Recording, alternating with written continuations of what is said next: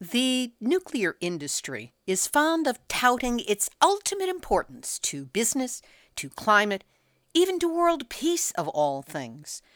So when you hear a genuine expert like Arnie Gundersen of Fairwinds Energy Education quote an international business journal like Forbes as saying, America's commitment to build over 100 nukes and the world's commitment to build 450 nukes was the biggest managerial disaster in the history of business, according to Forbes magazine. well, when you hear information like that, you begin to understand how hot that seat is that we all share. Nuclear hot seat, what are those people thinking? Nuclear hot seat, what have those boys been drinking? Nuclear hot seat, the corium is sinking. Our time to act is shrinking, but our activists are linking. Nuclear hot seat, it's the bomb.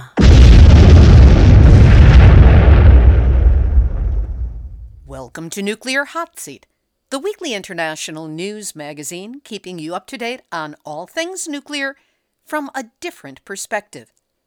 My name is Libby Halevi. I'm the producer and host, as well as a survivor of the nuclear accident at 3 Mile Island from just 1 mile away. So I know what can happen when those nuclear so-called experts get it wrong.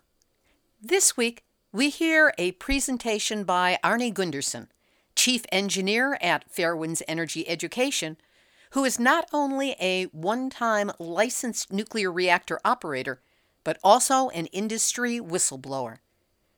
Arnie uses the nuclear industry's own statistics to demolish the argument that nuclear reactors can have any significant influence on climate change.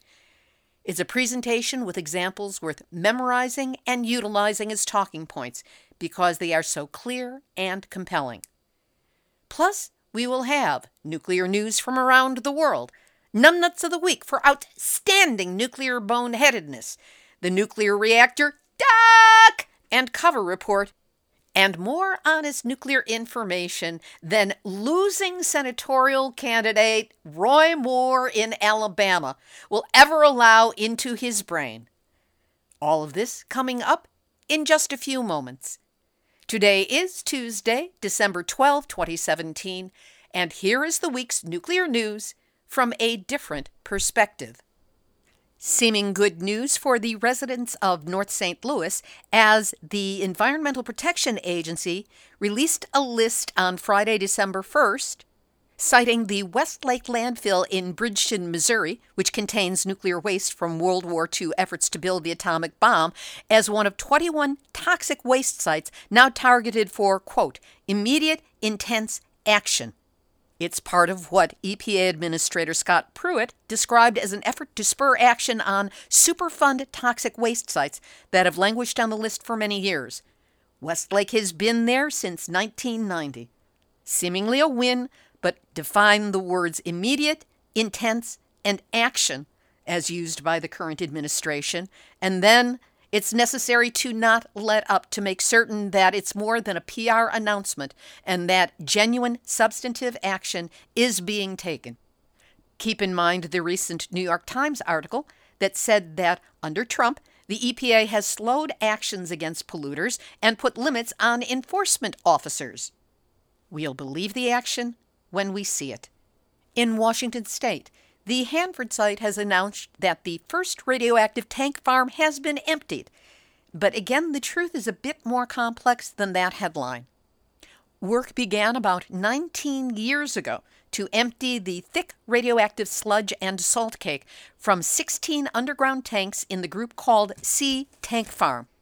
The tanks were built during World War II with a plan to last 20 years, rather than the current 70 years that they have been in operation. Several of the farm's 16 tanks are suspected of having leaked waste into the ground before much of the liquid was pumped from the tanks by 2010. DOE has yet to declare the tank emptied to regulatory standards.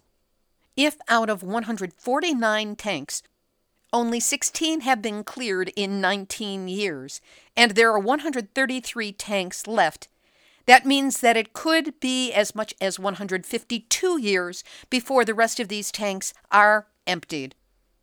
Donald Trump recently announced his decision to shrink the national monument at Bear Ears by more than 1 million acres. But looky here.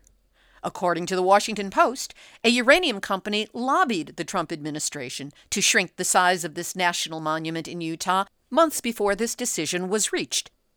Energy Fuels Resources USA Incorporated, a subsidiary of a Canadian firm that operates the nation's last uranium mill just outside the monument, argued that reducing the monument would allow them to access deposits of uranium located within the monument's original boundaries.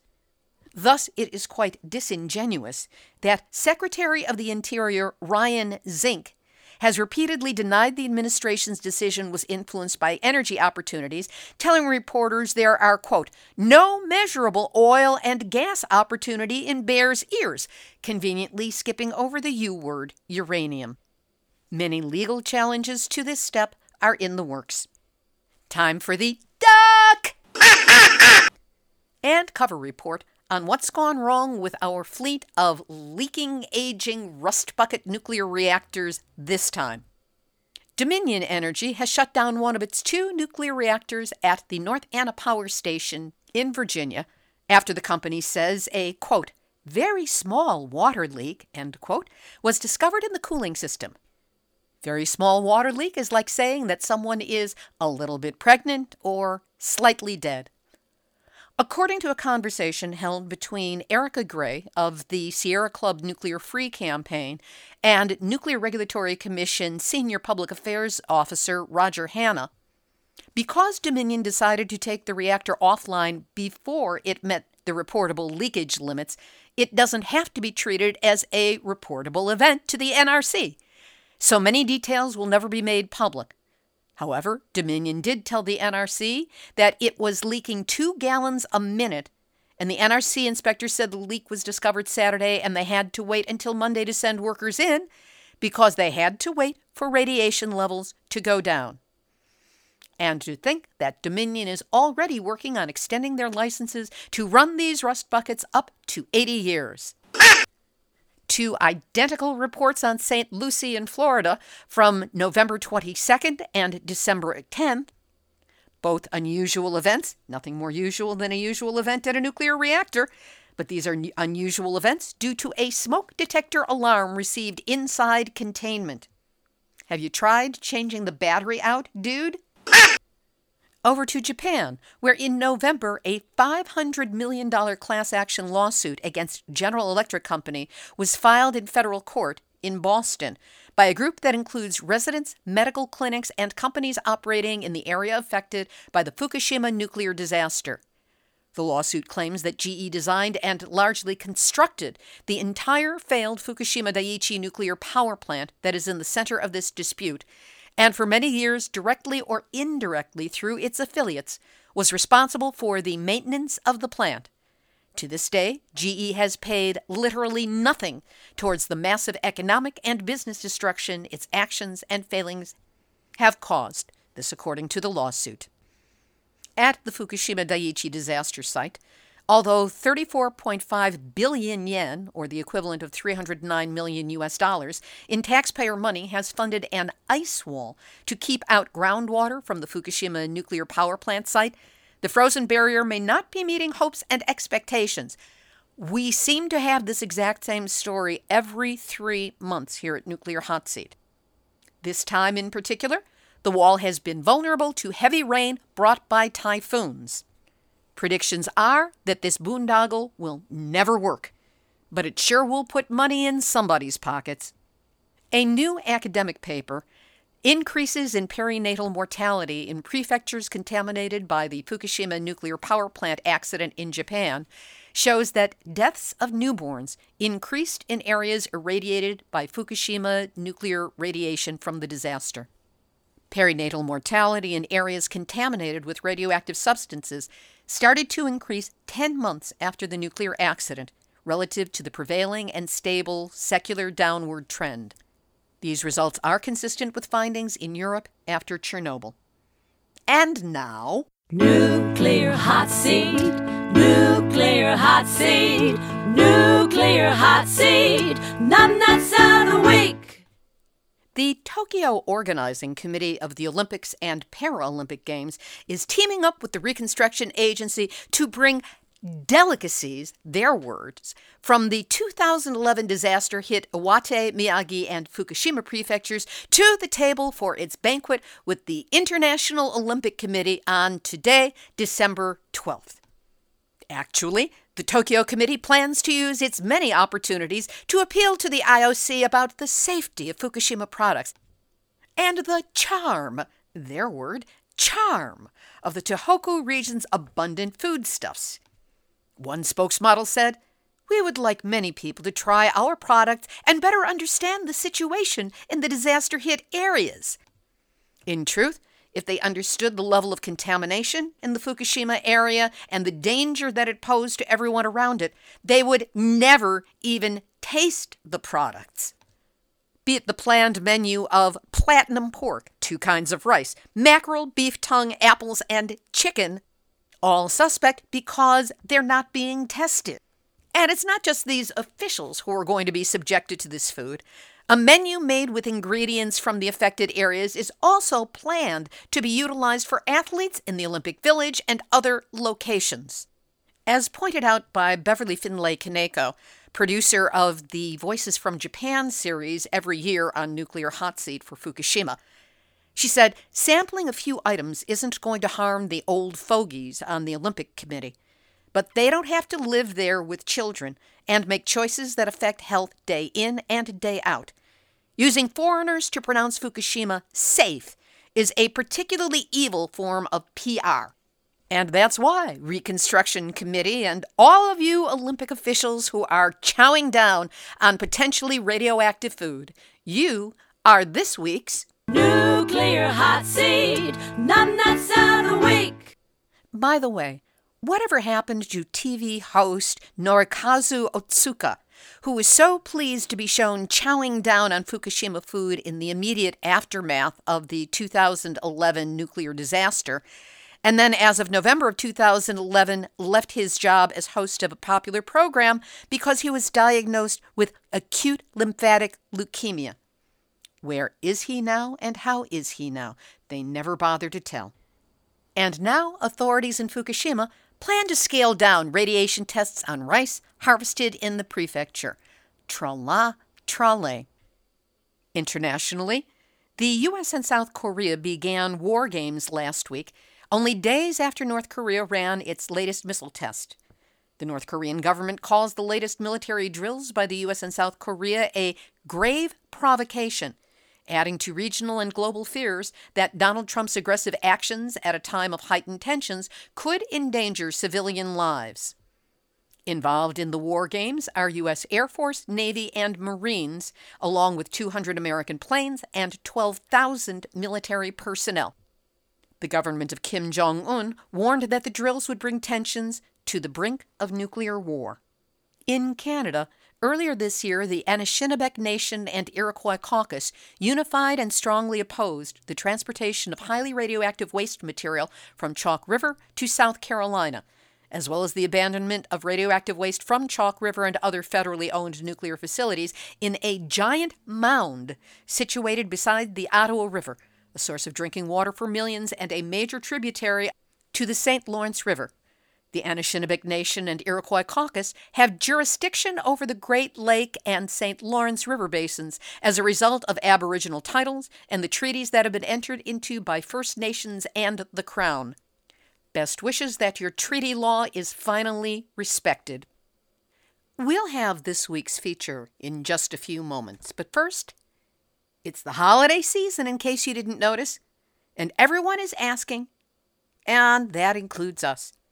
That's right, Nuclear Hot Seat relies on donations, your donations, to help keep us going with our coverage of all things nuclear from a different perspective. If you're committed to keeping up on the difficult truths about the nuclear industry and find the information that you get here important, compelling, eye-opening, stimulating, funny, absurd, terrifying, or simply impossible to find in any one other outlet, help us keep providing you this service by sending a donation. We make it easy. Just go to our website, nuclearhotseat.com, and click on the big red donate button. That's where you can make a donation of any size, as a one-time gift or a recurring donation. And we also have a fast, easy, low-cost way to donate. Click on the big green donate button to set up a monthly $5 donation.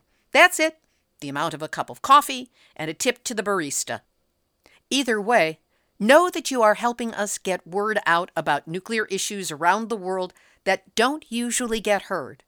And for your help in achieving that, I am truly and deeply grateful. Here's this week's special feature. During my recent trip to Chicago to cover the University of Chicago's orgy of self-congratulations in celebrating the first atomic pile, some sanity did manage to get into the conversation.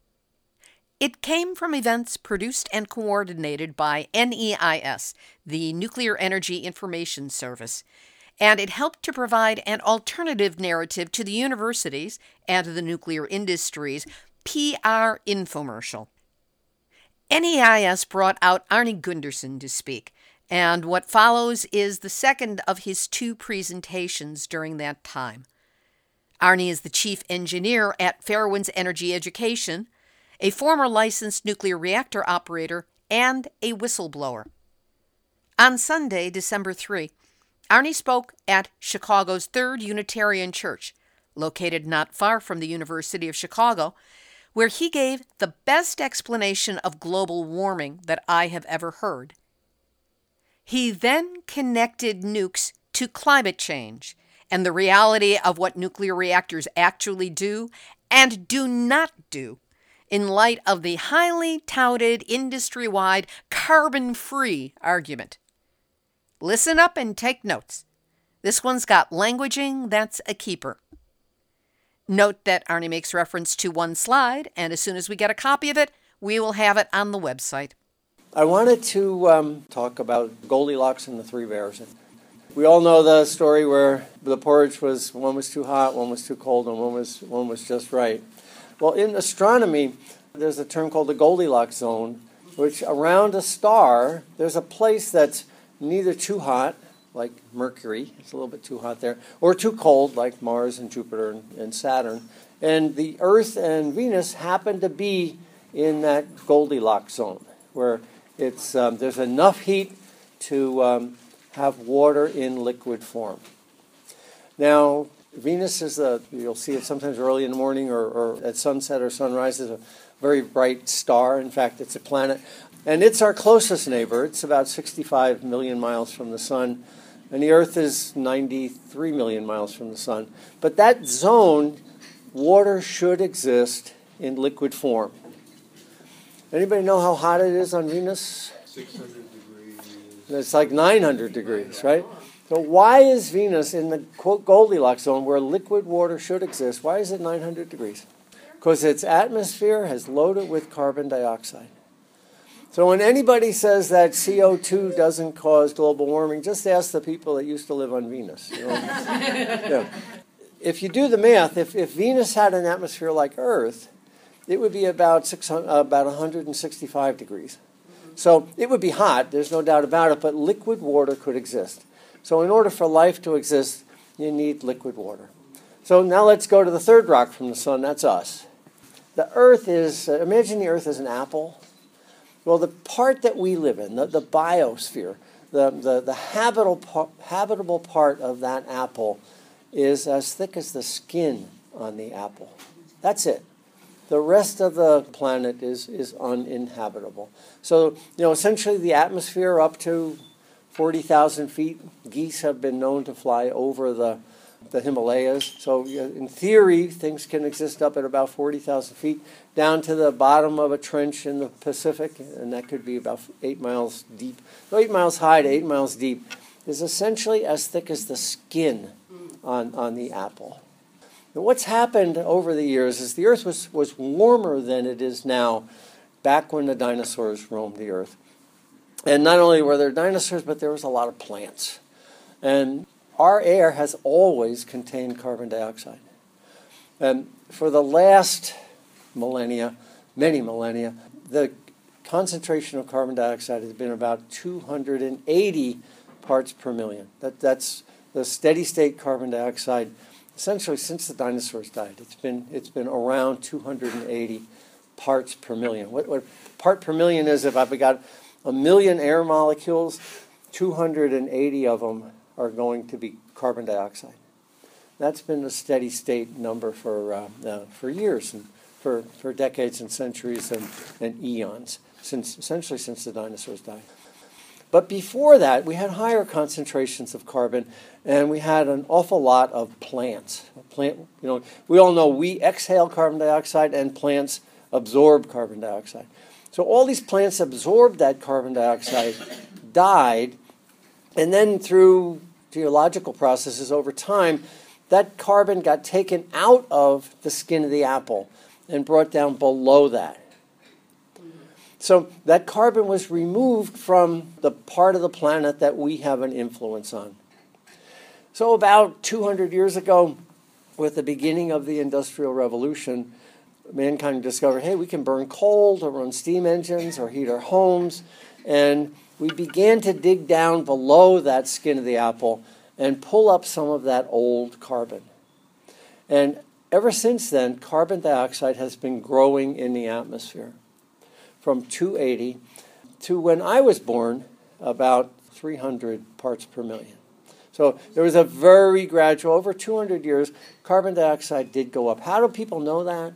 They know it because of ice cores. They drill down into glaciers and they, the Greenland ice pack or whatever, and they can sample what the atmosphere was like at different points in time, back thousands and thousands of years. And with the beginning of the Industrial Revolution, when mankind was able to puncture the skin of the apple and get below it, get to all these dead dinosaurs and all the dead plants that had turned to coal and oil and natural gas, now we started to bring that carbon up to the surface again. So when we started to burn fossil fuels, essentially at the Industrial Revolution, 1700 roughly, carbon dioxide began gradually to increase. So with that as an introduction, let's go to when I was born. And somebody really smart in Hawaii in the 1960s at a place called Mauna Loa began to measure the carbon dioxide in the atmosphere every year. And so when you hear the Mauna Loa data, it goes back to 1960, and somebody has been continuously tracking carbon dioxide in the atmosphere since then. So we were running along for thousands and thousands of years at 280, and then it started to gradually go up, and when I was born it was 300 to 310 roughly. And then it began to increase, and the one slide I'll be using today is the one that's up there. On the left is it's a red spiky slide, and it shows the Mauna Loa data. And no one is disputing this Mauna Loa data. It's scientifically proven. Now you'll see it goes up and down, up and down, up and down, up and down, but the trend of the line is always up. And what's happening there is every summer carbon dioxide drops because plants absorb carbon from the atmosphere. And every winter carbon dioxide goes up. But the trend of the line is upward because mankind is throwing more carbon into the atmosphere every year. So that's the Mauna Loa data. Now, what happened, you've heard of Bill McKibben and 350.org? He gets his 350 from the concentration in the atmosphere of 350 parts per million. And a lot of scientists say that's the red line. Now that we're over 350, the climate will change. And we're not just over it by a little bit. We're now over it by 50 parts per million. We're up at over 400 parts per million in carbon. So remember now, with the advent of the Industrial Revolution, we're at 280, and 310 by the time I was born. So just barely, 10% went up a little bit. And now since 1960, it's screamed upward from 310 to 400. McKibben chose 350. It's right around the same time that James Hansen said that carbon dioxide is a real problem and it's going to affect the climate. So McKibben's goal in 350.org is to turn the curve around, to turn the Mauna Loa data around and get it to go back down. And the world that we're used to, the world where you can go skiing in the winter and and mountains actually have snow on them and things like that, only exists if the CO2 levels can stabilize at 350. So lesson number one is we're in trouble. That's what the Mauna Loa data shows. The curve next to it is something that Fairwind's put together. We had 4 interns and 2 PhDs working for a year to get the curve on the right there. Then I need to introduce another term, and I promise there will only be 2 terms: parts per million and gigatons. When you've got your computer has megabytes and then gigabytes and then terabytes. Giga is a term, and it means 1,000 million is a giga. So when we talk about gigatons, we talk about 1,000 million tons. In America, I could say billion, but the Brits and the Japanese have different terms for it. So the scientific community says giga to confuse people and make us think that they're smarter than we are. But so anyway, mankind's throwing up a lot of dead dinosaurs into the atmosphere every year. And we're throwing up, right now, about 36 gigatons per year, 36,000 million tons, 36 billion tons of carbon dioxide every year. That's a big number. And it's roughly the equivalent of the amount of dead dinosaurs that died in 1 million years. So every year, we're sucking out 1 million years worth of carbon dioxide that's been stored below the skin of the apple and throwing that back into the atmosphere. So there's a definite correlation here. They're both going up. Parts per million are going up at about 2 parts per million a year, and mankind's been throwing carbon into the atmosphere at a little less than an extra gigaton a year for the last, essentially since I've been in the nuclear industry. So there's a definite correlation. The more CO2 we throw up, the more we become like Venus, and the less we become like the Earth that we knew about. So let's just keep that up there, keep it in mind, and now I'll talk about nuclear power and its relationship to global warming. I got out of college in 71 with a bachelor's and 72 with my master's in nuclear engineering. And that was at the beginning of there were very few nuclear plants when I started college, and 20 years later, there's 450 of them. So it was the first boom in nuclear power. Since about 1990, there haven't been many more because of economics. And actually, Forbes magazine said that building those 450 nuclear power plants was, and this is their words, the biggest managerial disaster in the history of business. And that was in 1985. Now, Forbes is not an anti-nuke outfit. I mean, they have no dog in the fight. They're business. So America's commitment to build over 100 nukes and the world's commitment to build 450 nukes was the biggest managerial disaster in the history of business, according to Forbes magazine. So now let's get to Illinois. Illinois has the most nukes of any state in the union. And, of course, you're aware that there's been a big bailout of the nuclear plants in Illinois. I can assure you, I built these plants. I worked at Dresden down the road here by about 50 miles. I worked up at Zion. I worked at Quad Cities and Braidwood during my career. But when those plants were built, nobody built them about carbon dioxide. Carbon dioxide wasn't even on the radar back in the 70s when these plants were built. So now the nuclear industry is saying, whoa, we need these nukes because of carbon dioxide. That's a marketing ploy. But they were not built because of that. You might remember in the 70s we had these gas lines and things like that. They were built because there was an energy shortage. We were running out of energy. We needed nuclear power to displace oil. That didn't happen. But in fact, those nukes, carbon dioxide was never on the agenda. Right around the year 2000, as these old nukes were aging and becoming more expensive to run, they latched on to the marketing ploy, oh my God, Nukes are going to save the world from carbon dioxide buildup. So I want to set aside the desecration of Native American lands from mining, forget about the desecration of Fukushima and Chernobyl from disasters, and let's not worry about storing nuclear waste for 250,000 years. Let's set all that aside, and we'll just talk about money. Okay, so this is the next little bit here is about money. The nuclear plants that are out there now do displace some carbon dioxide. And so 450 nuclear plants, let's look at the gigatons. 36 gigatons is what we are throwing up into the world through our cars, through heating, through everything, every year.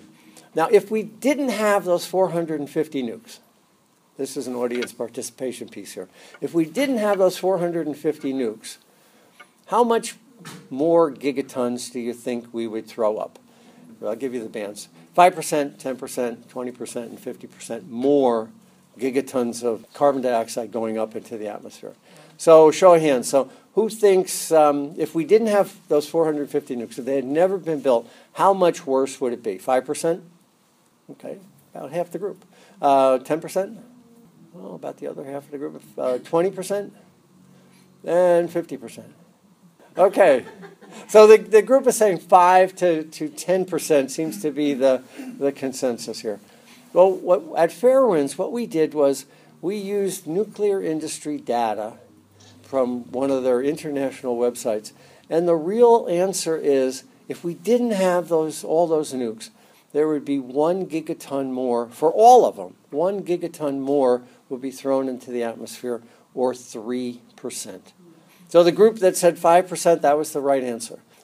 Nukes are only eliminating 3% of the carbon dioxide that's getting thrown into the atmosphere now. And that's all of them. That's all 450 of them. So worldwide, 450 worldwide nukes. And in the U.S., we've got 100. In Illinois, I think you've got 18. Is that right? 11 operating. 11 operating, okay. So then what you do is you take 3% and you divide it by 450, and each nuclear power plant is reducing global gases into the atmosphere, carbon dioxide, by 0.007%, 7,000ths of 1%. So when you hear that argument that, oh my God, if we shut down Quad Cities, all the polar bears are going to die, it's just not true. It's an inconsequential amount. We talk about nuclear taking a bite out of climate change. Nuclear is taking a nibble out of climate change.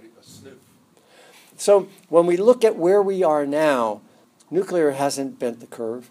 And in fact, if you talk to climate scientists, they say if we had spent all that money in that, quote, managerial disaster on renewables, we would be much better off than with the 450 nukes that we have today. So that's where we are today. We're throwing up 36 gigatons, and without nukes, we'd be throwing up 37 gigatons, 3% more. And the question is, do we spend the money correctly back in the 80s and 70s? Could it have been better spent? It's spent. We can't worry about it. It's water under the bridge. Now let's look forward into 2050, so 35 years out, roughly. And the nuclear industry has said that in order to combat global warming, we need 1,000 new nuclear plants. 1,000 new nuclear plants. And they never say that the other part of that is that it's going to take us 35 years to build them, and it's going to cost $8.2 trillion to build them. Now, and that number, the $8.2 trillion, comes from the investment banking firm Lazard. Now, so they don't have a dog in this fight either. It's not like I'm relying on Greenpeace or Friends of the Earth or any, quote, anti-nuclear organization. This is banks and the nuclear industry that the information I'm sharing it with. So the nuclear industry says that they need 1,000 new nukes, and they don't say the other half of that. And oh, by the way, it's going to cost $8.2 trillion to build. So the question, there's this thing in economics called the opportunity cost. And the question is, if you spend 8.2 on nukes, 8.2 trillion, could that money have been better spent on something else? This is a discussion the United States should have had back in 1970 or 1960 during that first boom, but we didn't. And so we have 450 nukes that we are essentially living with. But do we have to double down on that bet and add 1,000 more? First off, 1,000 new nukes means that a new nuclear plant would have to go online just about every 10 or 12 days between now and 2050. And there is no infrastructure to do that. You know, the colleges that used to teach nuclear engineering aren't anymore. The facilities that are capable of building a nuclear reactor or turbines or all of the nuclear components aren't capable of building one every 12 days. The engineering schools just are not there, and the engineering talent is not there to build that many power plants in that time span. So there's an infrastructure issue that how could we ever do that anyway? But hey, when there's $8.2 trillion on the line, I'm sure somebody will figure out a way to make that happen. So MIT has done a study, and MIT actually has a Tokyo Electric chair in their nuclear department. So again, they're certainly not anti-nuclear. And MIT says that these gigatons of carbon dioxide in the atmosphere are going to grow to about 60 gigatons per year, even if the United States and other nations implement the Paris Accords. You know, the Paris Accords are the thing that the Trump administration is trying to get us out of. Even if we were in that game and everybody else was in that game, the CO2 would still increase to about 60 gigatons over the next 35 years. So why is that? The answer is everybody wants to live like us. The people in India want their car and their air conditioning. The people in China want their car and their air conditioning. South Asia wants a car and air conditioning. Africa wants their car and air conditioning. South America wants their car and air conditioning. And you can't begrudge people for wanting to live like we do. So if that trend were to continue, we would be at 60 gigatons per year, even if the best efforts of COP21, the Paris Accords, took effect. And those MIT numbers assume 1,000 new nukes are built. So the key here is that it takes 35 years to build them. And there's this concept, in addition to opportunity cost, the fact of the matter is that global climate change isn't going to say, well, we'll take a vacation for 35 years while you build those nukes. It's still growing. And the midpoint of 35 years is 17 years. At 2 parts per million a year, global warming is going to increase by 32 parts per million while we're building those nukes. So what percent of that 60 gigatons will these new nukes take a bite out of? And the answer is 6%. So the nuclear industry would like to have us spend $8 trillion to solve 6% of the problem. And oh, by the way, we're going to take 35 years to solve it. And to my way of thinking, and to an awful lot of people's way of thinking, that doesn't make economic sense. You know, forget the indigenous lands, forget the odds are there'll be a meltdown like Chernobyl or Fukushima, about 50-50 odds in the next 10 years. Push all that stuff aside and just talk about the money. Does it make sense to invest $8.2 trillion to solve 6% of the problem? Now, this opportunity cost number that economists use is, I think, is a critical concept here. And that's that basically, if I commit to spend $8.2 trillion on nuclear, that's $8.2 trillion I can't spend on renewables or energy conservation or any of those alternatives. Well, it turns out that, let's get back to money now. We're putting aside all the insults to the environment. Get back to money.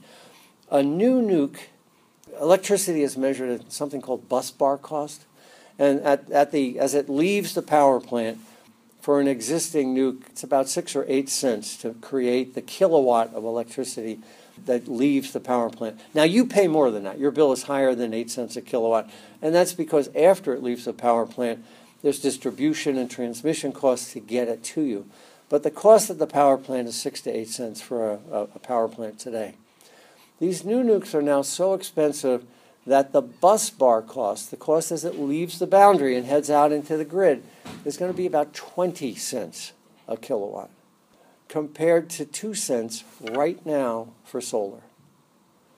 So a new nuke is 10 times more expensive than an electric watt generated by solar. Now people will say, well, yeah, but solar's intermittent. So let's go to Elon Musk and throw one of his batteries on, and solar plus one of Musk's batteries is around 6 or 8 cents, and that number's declining. So a grid of distributed power, thousands of solar collectors or windmills or whatever, linked together with a storage system, is at least half as cheap as a nuclear baseload alternative. So I think what's going to happen here is that 100 years from now, when a historian looks back on what we're going through right now, they're going to say that this is not about being pro-nuke or anti-nuke. It's really not. It's a change in the paradigm. When I was building nukes, we had to build central powers because we didn't have the technology that has developed for solar collectors. And we didn't have the ability with computers to connect small distributed loads. We needed a big power plant, and perhaps for Illinois, there's probably a couple hundred, including the nukes, to do that. But times have changed. Just like we don't have to be connected into a central phone system anymore, the computers have replaced that. Or just like my computer I don't need to go to a mainframe to do a calculation anymore. I can do that. What's happened is that the grid is changing from a central station paradigm in the 20th century to a 21st century paradigm of a distributed network. And the battle that we're in, I think when you look back 100 years from now, will not be about, I was an anti-nuke or I was a pro-nuke.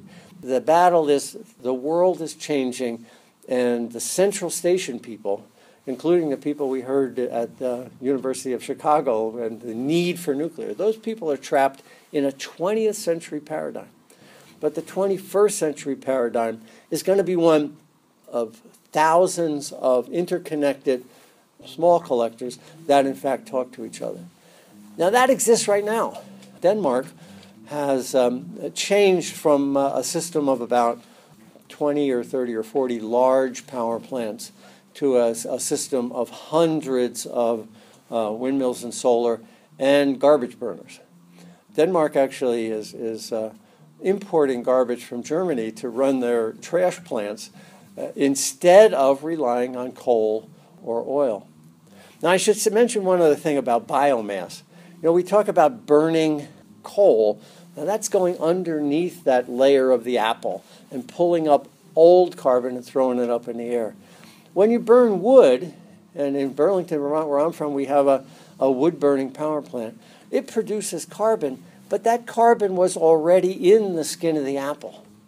So burning biomass, whatever it is, wood or grass or whatever, burning biomass doesn't change the total amount of carbon in the skin of the apple.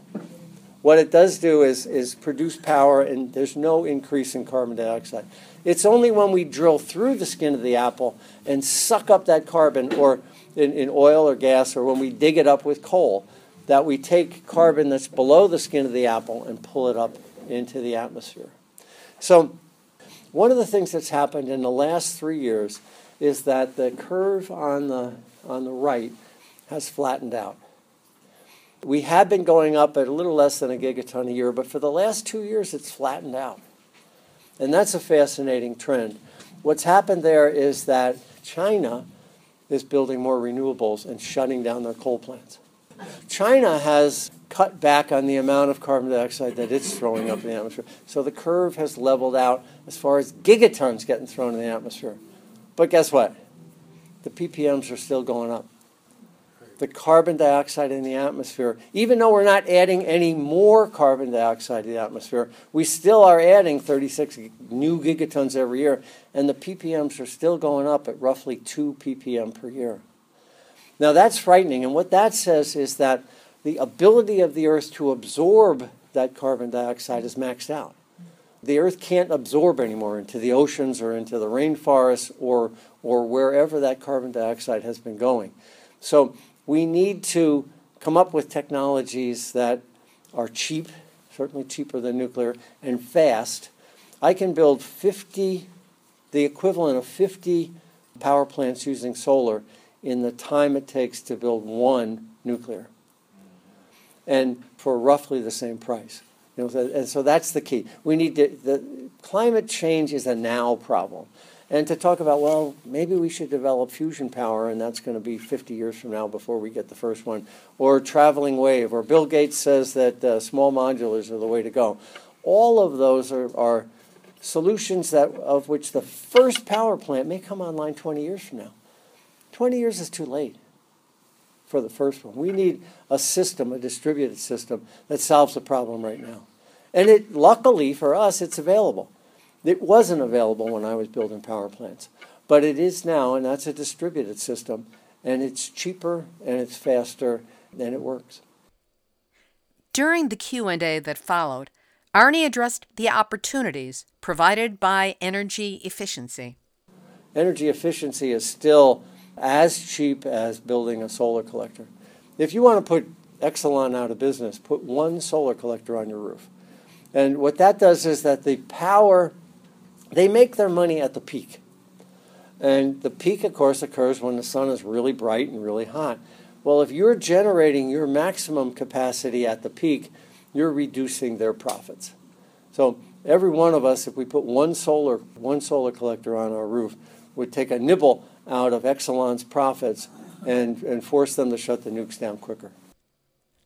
That was Arnie Gundersen, Chief Engineer at Fairewinds Energy Education. Their website is fairewinds.com, and that's an E in Fairewinds, Faire winds.com. We will have a link up on our website to the 2-minute animation that Fairewinds created entitled Smokescreen, which brilliantly summarizes the points that Arnie just made in this speech. Activist shout-out! Kumar Sundaram, the Indian anti-nuclear activist, has been in California and the West Coast just in time to run into all of our wildfires. He currently is evacuated from Santa Barbara from the Thomas Fire and is still looking for groups that he can address up and down the West Coast over the next month. You can contact Kumar directly on Facebook or send an email to me at info@nuclearhotseat.com if you've got a place for him to speak to or if you've got a place for him to stay. I'll make certain that he gets the information. Here's today's final thought. I don't usually plan to get up at 4 a.m.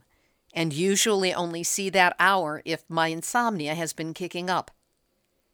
But last Sunday, December 10, I welcomed the alarm because it allowed me to watch the Nobel Peace Prize ceremony in Oslo, Norway, live over the internet. That was where the International Campaign for the Abolition of Nuclear Weapons received the Nobel Peace Prize for 2017. It's not often, in fact, it's unprecedented, that the anti-nuclear perspective gets this magnitude of acknowledgement from the outside world. And I wanted to be in the digital room where it happened, when it happened. When the International Campaign to Abolish Nuclear Weapons, ICAN, received this prestigious award. What struck me first was the clarity of language intent used by all three strong, uncompromised, and uncompromising women. Yes, women who spoke. Berit Reiss-Andersen, chair of the Norwegian Nobel Committee, set the tone by describing the history of the atom bomb, the history of ICAN, and calling the world to task for the lack of progress towards nuclear disarmament. She acknowledged the role ICAN played in moving the United Nations to pass the Treaty on the Prohibition of Nuclear Weapons, which has now been signed by 53 nations, making it effectively international law. She said, ICAN's premise is humanitarian, maintaining that any use of nuclear weapons will cause unacceptable human suffering. Then Beatrice Finn, executive director of ICAN, took the stage. Looking the world straight in the eye, she spoke truth to power with calm strength and brilliant languaging. Her most shockingly powerful statement has already been edited, twisted, and manipulated by the world's media, both online and in hard copy, in what I perceive as an attempt to undermine its absolute power. So here are her exact words, taken from the official Nobel transcript. Beatrice Finn said, "Will it be the end of nuclear weapons, or will it be the end of us? One of these things will happen. The only rational course of action is to cease living under the conditions where our mutual destruction is only one impulsive tantrum away." This key phrase so shocked the world with its clarity and directness that the attempt to bury it has already begun. Do not let that happen. I quote Beatrice Finn again, repeating her exact words. One impulsive tantrum away. Not tiny tantrum. Not one tantrum. One impulsive tantrum away. Don't lose that word, because that is the electric jolt. That is the shocker. Then Setsko Thurlow spoke as one of the Hibakusha, those who were subjected to and somehow survived the atomic bombs that fell on Hiroshima, as in her case, or Nagasaki. Her personal story, filled with heartbreak and rage, was almost too painful to hear. But still, we listened. She said, "Still, some refused to see Hiroshima and Nagasaki as atrocities, as war crimes. They accepted the propaganda that these were good bombs that had ended a just war. It was this myth that led to the disastrous nuclear arms race, a race that continues to this day." Setsko Thurlow knows the truth of atomic bombs, or nuclear weapons, as the term has been whitewashed of its fearful atomic associations.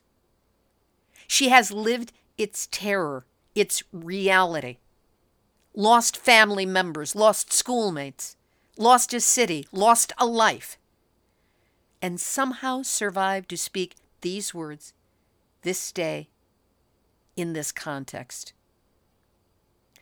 Near the end, she said, "When I was a 13-year-old girl, trapped in the smoldering rubble, I kept pushing. I kept moving towards the light. And I survived. Our light now is the Ban Treaty.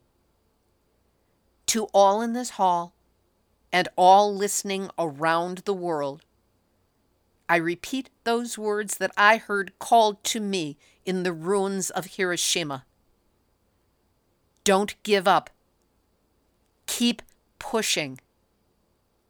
See the light? Crawl towards it." These are words quoted from great women. They call to us, to the best in us, to challenge us to join their fight, which is really our fight. Those who call them fools or dismiss them as naive, as so many did just 1 week ago at the University of Chicago's obscene celebration of the first nuclear pile and everything that has come from it. Those who do not pay attention to these women and take them seriously severely misjudge who and what they are up against, which is nothing less than the will of the world, voiced through these women and the women and men who join them. On next week's Nuclear Hot Seat, for our holiday program, we'll present audio from these speeches. We will also encore our interview with Sister Megan Rice, who at 83 broke into the Oak Ridge high-security nuclear facility in Tennessee in order to graffiti the words "swords into plowshares" on the side of a wall and stand in prayer with two others until she was arrested, as she knew she would be. Stories of inspiration for the holiday season, from women who speak truth to power and mark a path for us all. This has been Nuclear Hot Seat for Tuesday, December 12, 2017. Material for this week's show has been researched and compiled from nuclear-news.net and Sean McGee, deunrenard.wordpress.com and Hervé Courtois, miningawareness.wordpress.com, stltoday.com, tri-cityherald.com, thinkprogress.org, newsplex.com, usnews.com, democracynow.org, bizjournals.com, asahi.com, commondreams.org, japantimes.co.jp, balkaninsights.com. I'll get that story in yet. inews.co.uk, the Iroquois Caucus, the karmically challenged cubicle slaves grinding out press releases for world nuclear news, the U.S. Nuclear Regulatory Commission event reports, and a shout-out to the Nuclear Hot Seat listeners and followers literally around the world, 6 continents, anybody in Antarctica, anybody! All of you who are with me here listening to this show, show your love for life on this planet by being the kick-ass defenders of truth and supporters of this planet and of nuclear awareness. Thanks for gathering at the Nuclear Hot Seat blog site on Facebook. If you haven't been there already, be sure to stop by, click like, post, and share. If you know of a radio station in your area that would be interested in joining the growing list of broadcast affiliates carrying Nuclear Hot Seat, contact us with their info or have them contact us by sending an email to info@nuclearhotseat.com. Theme music written by me, sung by Marilee Weber, accompaniment by John Barnard, recorded at Winslow Court Studio in Hollywood. Now, if you have a story lead, a hot tip, or a suggestion of someone to interview, send an email to info@nuclearhotseat.com. We are copyright 2017, Libby, Halevi, and Heartistry Communications. All rights reserved, but fair use allowed as long as proper attribution is provided. And a reminder that if you appreciate weekly verifiable news updates about nuclear issues around the world, delivered with as much humor and context as possible, take a moment to send a donation to nuclearhotseat.com. This is Libby Halevi of Heartistry Communications, the heart of the art of communicating, reminding you that, as Nobel laureate and Hiroshima atom bomb survivor Setsuko Thurlow said as she accepted the Nobel Peace Prize, nuclear weapons are not a necessary evil. They are an ultimate evil. There, did it again. You just had your nuclear wake-up call. So don't go back to sleep, because we are all in the Nuclear Hot Seat. Nuclear hot seat, what are those people thinking? Nuclear hot seat, what have those boys been drinking? Nuclear hot seat, the corium is sinking. Our time to act is shrinking, but our activists are linking. Nuclear hot seat, it's the bomb.